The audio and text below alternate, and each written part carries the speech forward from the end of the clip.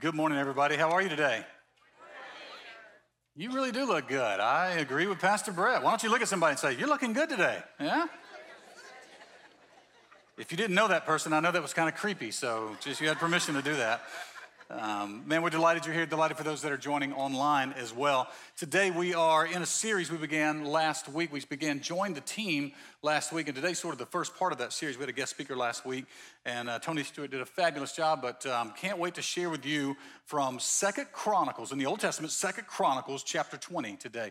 So if you've got your Bibles, I'd like for you to look at the first, we're going to be in the entire chapter this morning, but I want to read to you the first 4 verses and then the conclusion verses in 27 and 28.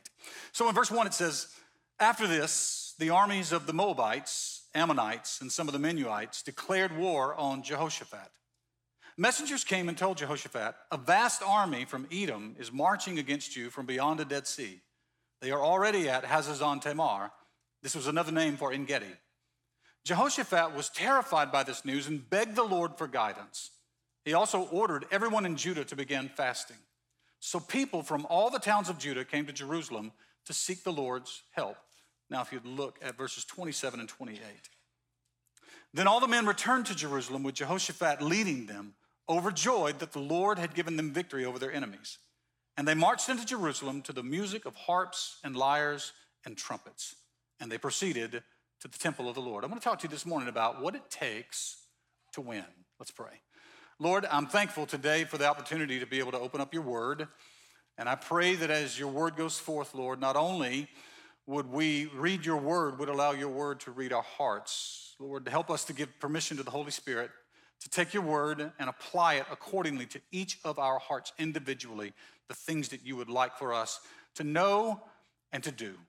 And God, we thank you for that. As you anoint the word to go forth, anoint our ears to hear them and our hearts to receive it, so you may accomplish your perfect will. And we'll be careful to give you the praise for that. In Jesus' name, amen. Amen. You know, it's interesting when I think about winning and you talk about what it takes to win.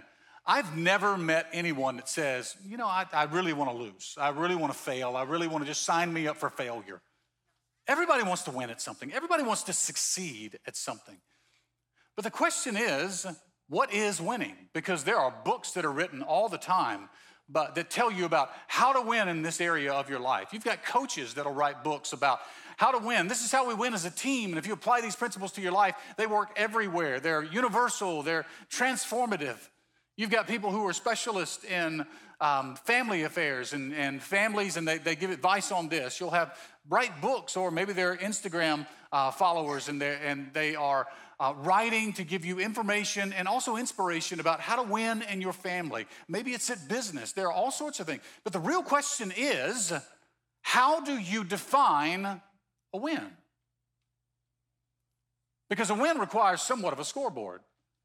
And I think in the world in which we live today, it's so random, the scoreboards that we choose, and we try to figure out, are we winning? You know, if you are in a sports league, then you can say, well, our team is winning because they're getting, very victorious against other teams. Is it the amount of money in your bank account? Is it the number of friendships that you have? Is it the number of connections that you have in business on LinkedIn? Is it something different? Is it something about, your political party? What is the win for you? But as a follower of Christ, when I talk about how to win, there's no important thing to win at than in the righteousness and the kingdom of God. You can have success in every other thing in this world, but if you get that wrong, you lose.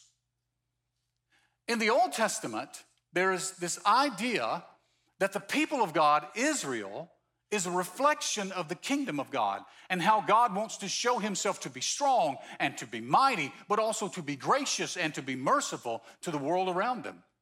In the New Testament, that expands to not only include them, but everyone who's accepted Jesus Christ as Lord and Savior. But in the Old Testament, we have this passage from a king leading the people in Judah.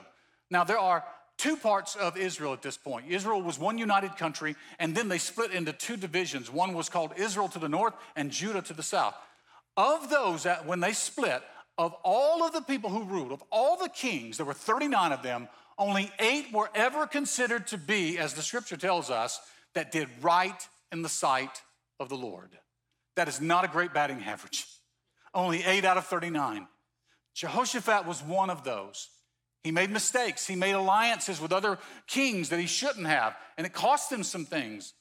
But ultimately, he did right in the sight of the Lord. And this encounter that we have really shows us, from their point of view, for the people of God back then and the people of God today, what it takes to win, especially at what matters. The first thing I want you to do, there's 4 things I want you to see and 1 thing that I want you to observe. The first thing I want you to see in this and what it takes to win is there is a united cause. There's a united cause. In this scripture, there are 3 armies of 3 different nations coming against them. They're combining and they're coming against them. The southern part, the kingdom that we're talking about, Judah, is a very small nation. They are not large. They're not mighty by the strength of what you would see in regular warfare. And so as they are being attacked, or the threat of attack, they are fearful of those attacks. And Jehoshaphat, the Bible even tells us, terrified by this news, begged the Lord for guidance.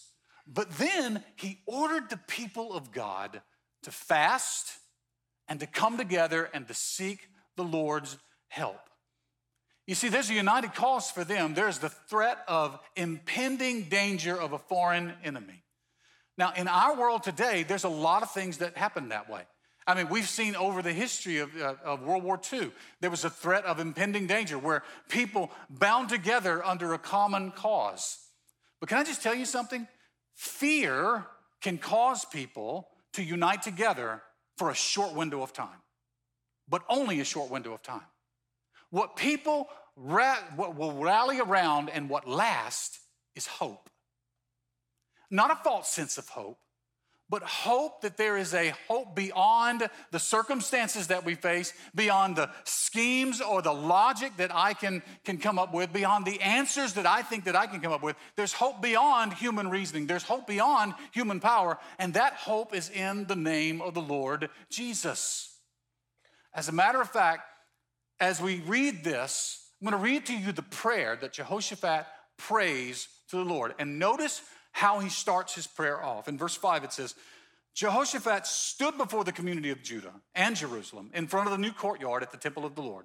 And he prayed, O Lord, God of our ancestors, you alone are the God who is in heaven. You are the ruler of all the kingdoms of the earth. You are the powerful and mighty, and no one can stand against you. O our God, did you not drive out those who lived in this land when your people Israel arrived? And did you not give this land forever to the descendants of your friend Abraham? Your people settled here and built this temple to honor your name. And they said, and he's quoting Solomon here on the dedication, whenever we're faced with any calamity such as war, plague, famine, we can come to stand in your presence before this temple where your name is honored, and we can cry out to you to save us, and you will hear us and rescue us.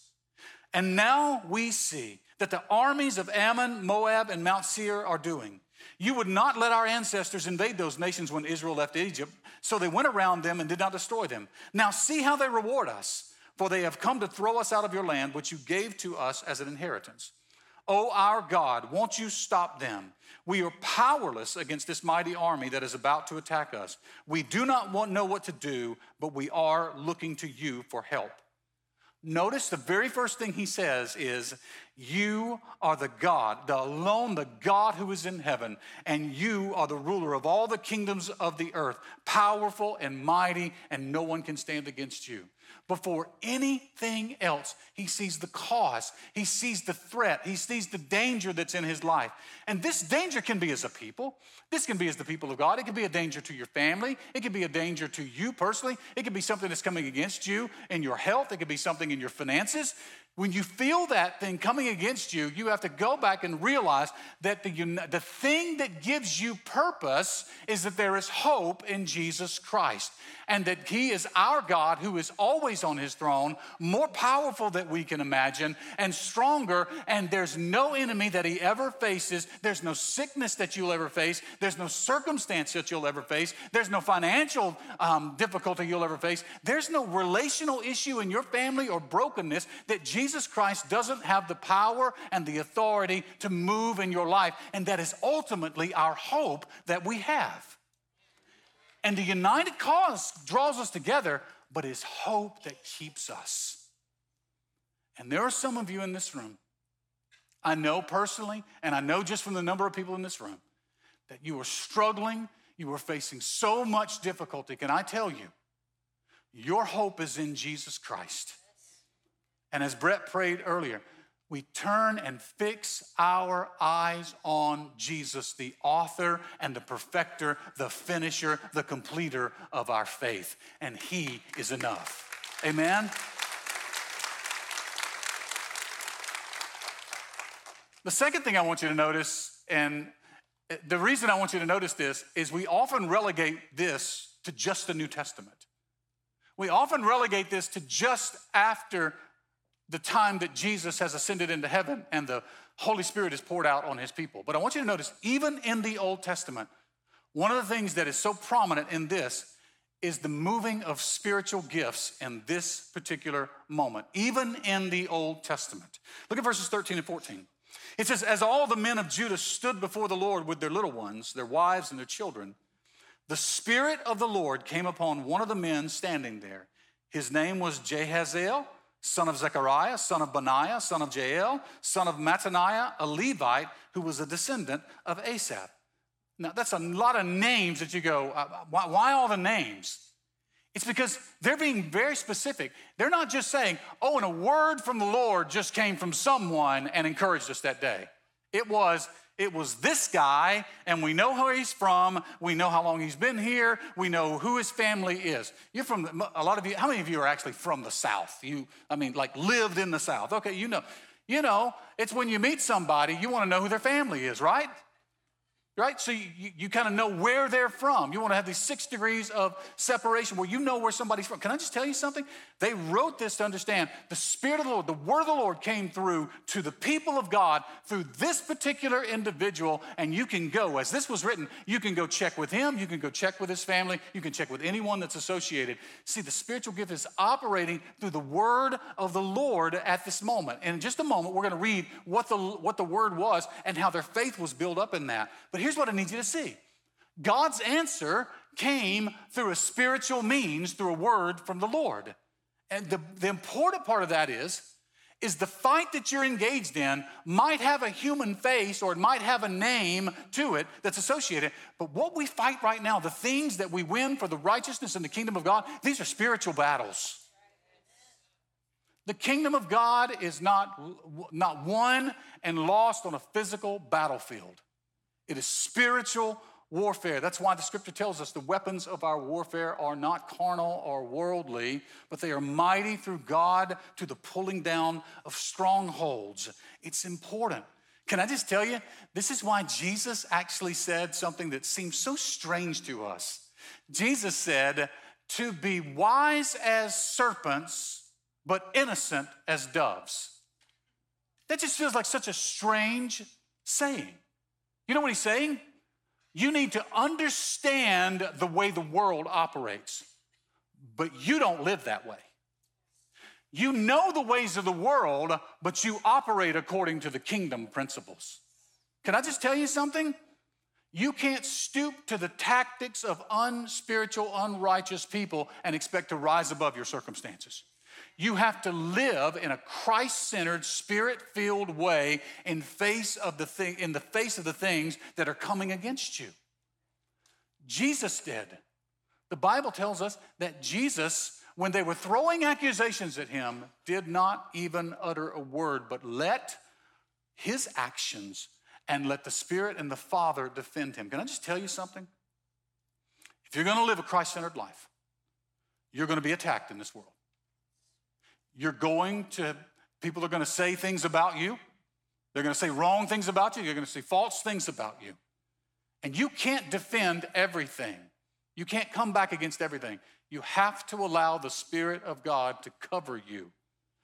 Because the Bible tells us that even when they make accusations against the people of God, that the righteousness that they see in us will cause people to follow Jesus. Now, I'm not telling you to walk around in timidity and be afraid of everybody. I'm not telling you to be a doormat for people either. Okay, this is not that. This is you operate according to the kingdom and the principles of God. So here's what it means. If I put my trust and my hope and my plans in God's hands, God will give the victory in his timing.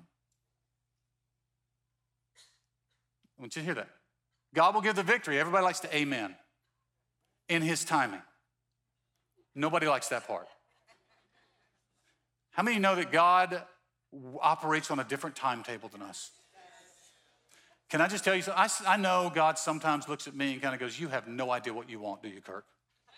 Because I will pray for something, I will pray for something, and I will pray for something, and I will say, hurry up, God, hurry up, God, hurry up, God. And then God just opens up the floodgates and gives me what I want. And then I go, whoa, I think you might need to slow down a little bit right here.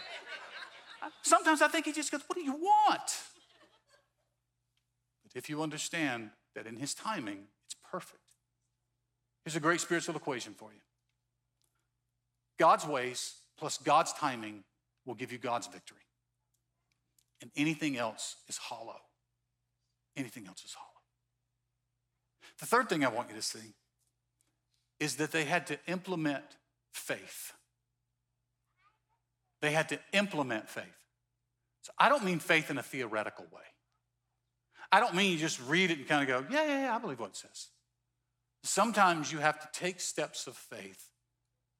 And those steps of faith might require action, or they might require worship on your part as if God has already done the thing he's promised to do.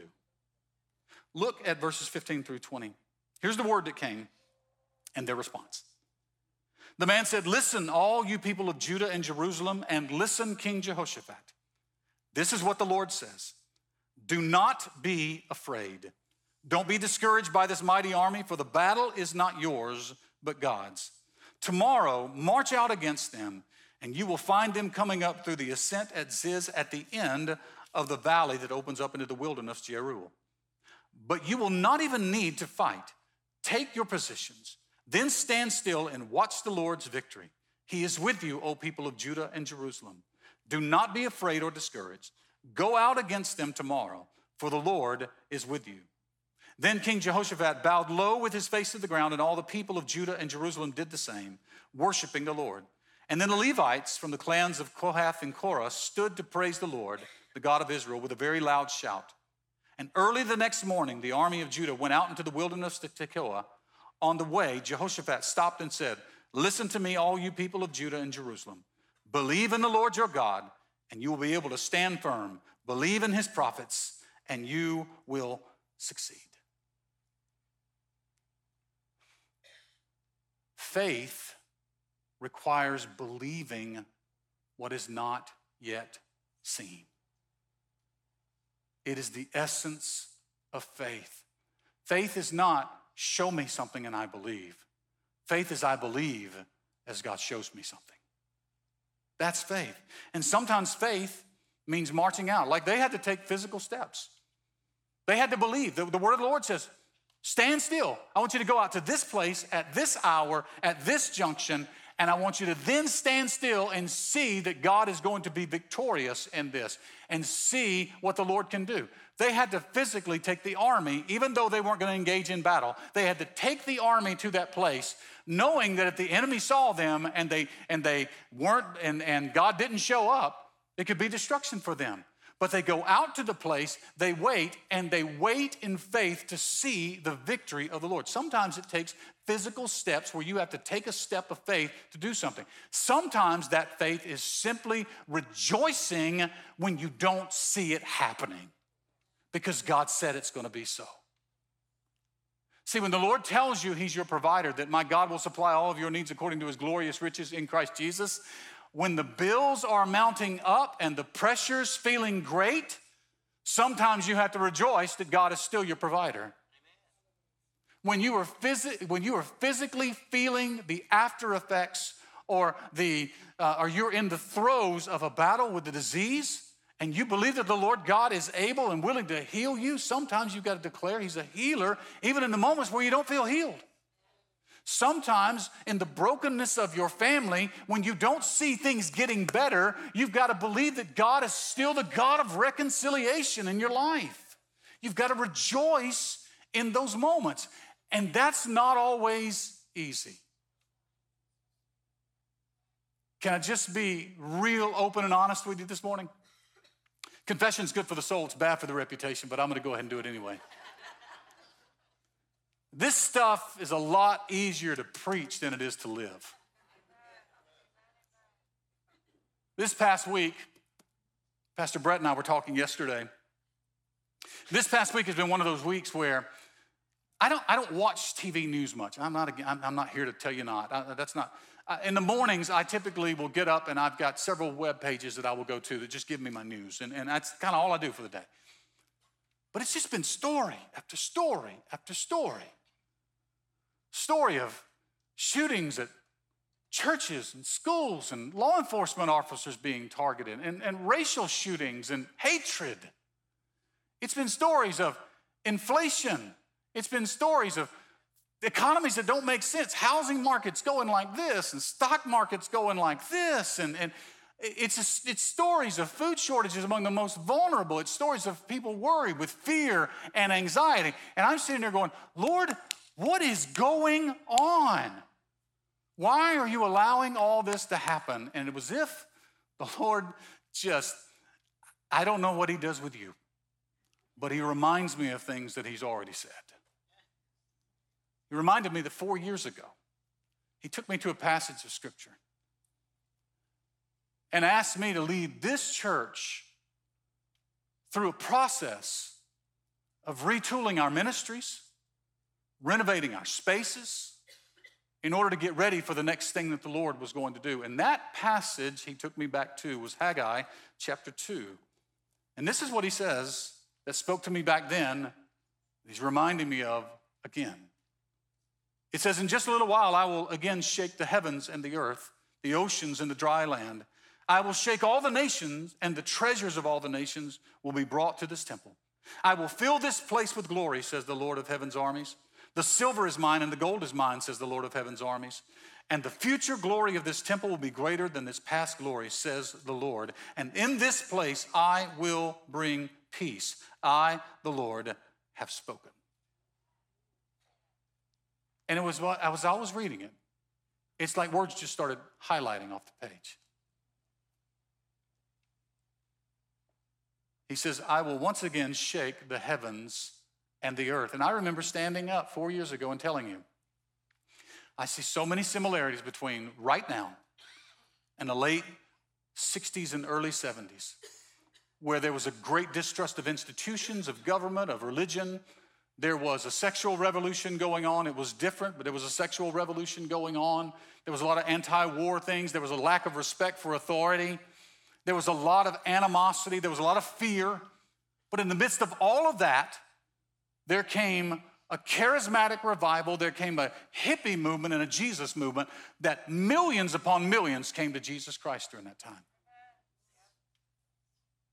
And as I was struggling this past week with what's going on, the Lord reminded me of the things I told you 4 years ago, that it's usually in the great shakings that God brings people into his kingdom. Because when they're comfortable, they stay where they are. And this is what he reminded me. He says, I will shake all the nations, and the treasures of all the nations will be brought to this temple.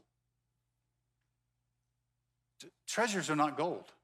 And so he does say, all the silver is mine, all the gold is mine. Don't worry about that stuff. Do you know what treasures are in the kingdom of God? Do you know when Jesus said, store up for yourselves treasures in heaven where moth and rust will not destroy them? It's not gold, it's not silver, it's not stock accounts, it's not 401ks, it is people.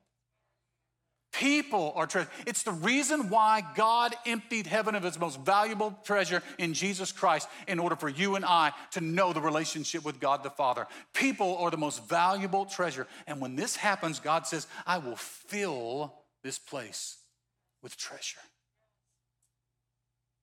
And so, as a man of God, as a people of God, I can't complain when the shaking is going on. I have to turn my eyes and say, the shaking is going on. Are we prepared? Am I prepared for the people that are going to have questions about the things that are going on? Are we prepared as a people for the folks that are going to have questions about why is all this happening? Am I as a person, are we as a people ready to say, I know everything that's going on out there. I know the fear that you feel, the anxiety and the emotions and the worry that you feel, but there is hope. And hope is not a concept or an ideal. Hope is a person, and his name is Jesus.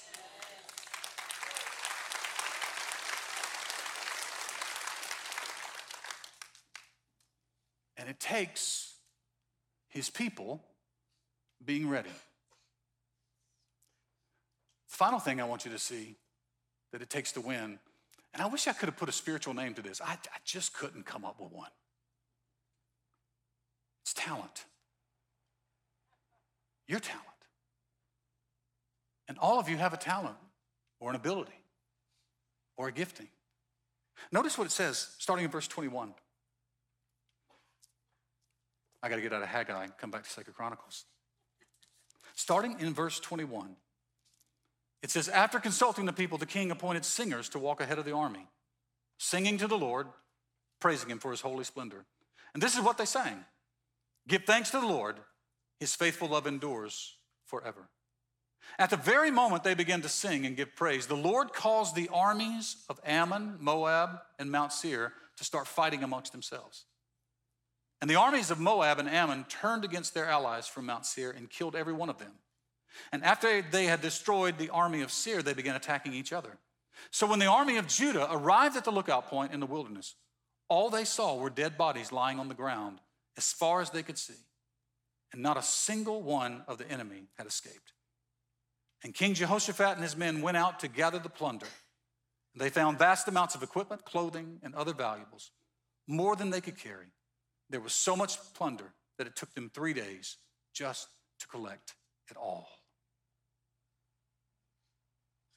Notice in this entire recording of this history, the people that are involved in this victory.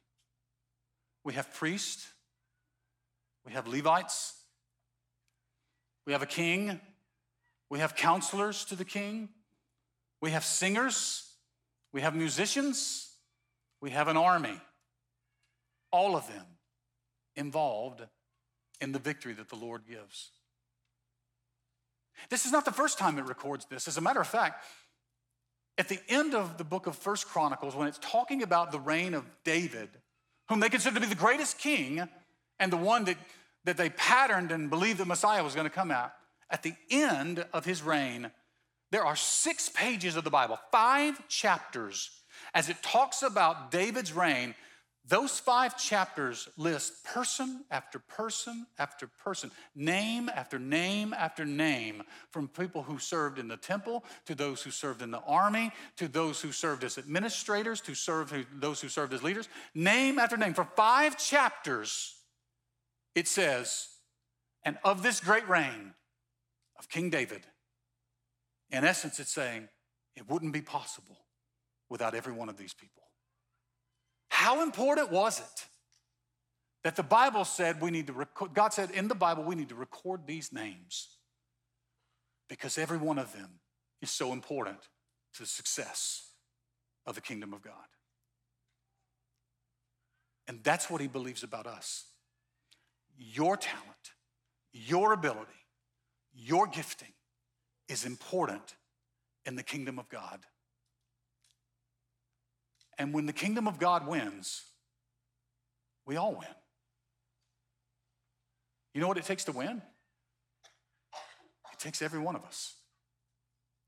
I was so ecstatic in the fall that the Braves won a World Series for the first time since 1995. I was so ecstatic in the fall. But a few weeks ago, I was just blown away as they had their on-field presentation with their rings, and they presented all the players with the rings. But then in the days following that, I noticed that they had ring presentations in stadiums where they would visit other stadiums, because some of their players weren't with them anymore. And they made a special effort to present in front of their new home crowd that they were World Series champions with their ring. There was one player that they presented with a ring in front of everybody to honor him in front of his new team, in front of his new city. He was on the team, never made it in a game, never had an at-bat, never was a base runner, never got into the field, but they said, you get a ring because you were part of our team. Then they showed videos of them going around to all of their broadcast team, individually taking rings to the announcers and the broadcasters. Everybody in the organization got a ring. They didn't get a lesser ring. They got the same ring as all the stars. Because the victory was common. And everybody played a role. Can I just tell you something? The role you play is important in the kingdom. And I want to encourage you today, when you leave here, go find a place to serve. If you don't have one, find a place to serve. If you don't know your giftings or your passions, then sign up for North Life. You can get information as soon as the service is over with. Some of our Grow team will be down here. You can find out your giftings, your passions. But it's not just about filling a position here. That's entry level. This is a doorway into a servant lifestyle. The same that Jesus said, the Son of Man did not come to be served, but to serve. It transforms us from selfish individuals to those who view people the way God viewed them, and to treat people the way God treats them, and to serve people the way God serves them. The last part of the passage, I'm not even going to read it to you. Let me summarize it. It said, when all the nations surrounding them heard what God had done and how he did it, who he used, they all were filled with fear and reverence of the Lord. It's what happens when God's people work together for God's kingdom and God's purpose. The world recognizes it. The world takes notice. And the world begins to revere and fear the Lord. What does it take to win? It takes all of us giving our all to Jesus and watching what he can do. Would you bow your heads and close your eyes this morning? Listen, if you're here this morning and you came in this place, you started watching online, and you know things aren't right between you and the Lord. You say, I need to make that right today. There's something tugging at you today that you know that. There's nothing magical about this, but I just want you in your heart to pray something like this. Lord Jesus, thank you for your sacrifice. Thank you that you came to this earth and you gave your life for our lives. Thank you that you paid the price for my sins. So I ask you to forgive me of my sins and the way I used to live. I also ask you to become the leader and the Lord of my life. I surrender the rest of my life to you. And as you do that, Lord, I know I'll find purpose and destiny according to your will. I'm going to ask everyone in the room, just pray this prayer profession with me. Would you just say, Jesus, I give you my life. One more time. Jesus, I give you my life. Now, with your heads bowed and your eyes closed. If that's you, you know when you came in here, things weren't right between you and the Lord. But you say, today I've made a decision to follow him for the first time or the first time in a long time.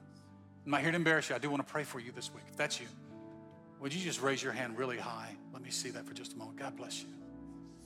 God bless you. Amen. Keep them up just a moment. Thank you so much. Thank you. You're not alone. Amen. All right, you can put them down. Lord Jesus, thank you. Your sacrifice was enough. Your grace is sufficient. Thank you for lives that have been changed.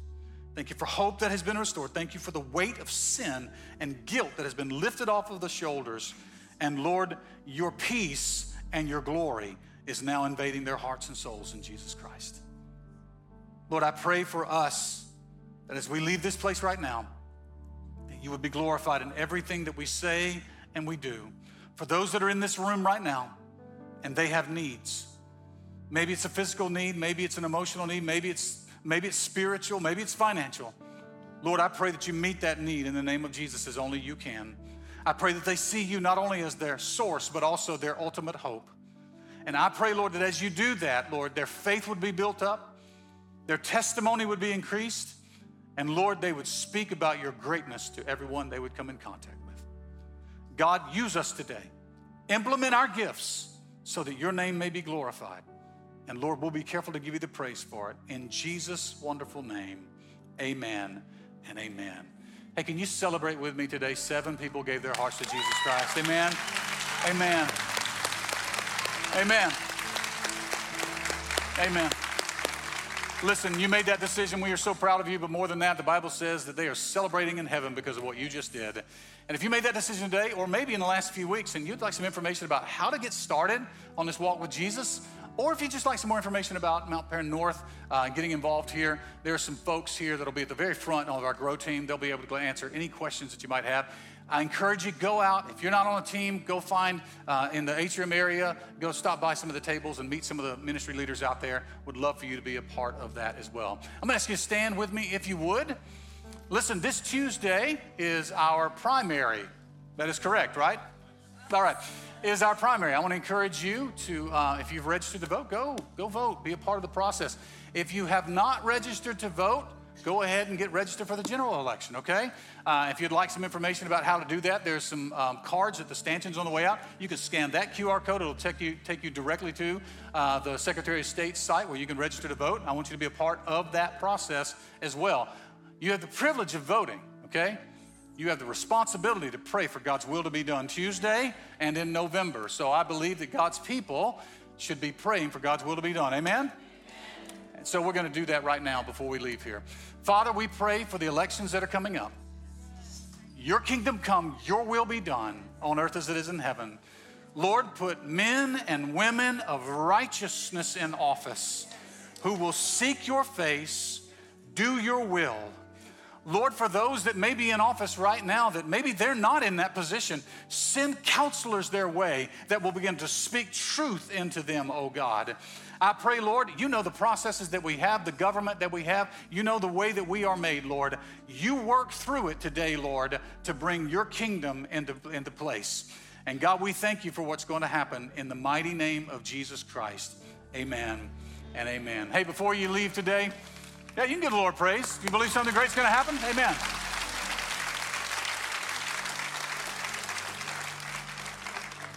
Deuteronomy 6:24-26 has a blessing that says when you speak it, it puts the name of Jesus on you. And I just want to speak that over you today. The Lord bless you and keep you. The Lord make his face to shine upon you and be gracious unto you. And the Lord turn his face toward you and give you peace in Jesus' name. Let's give our response from Psalm 19. Let the words of my mouth and the meditation of my heart be acceptable in your sight, O Lord, my strength and my Redeemer. God bless you, folks. You're dismissed. Love you. Have a great week.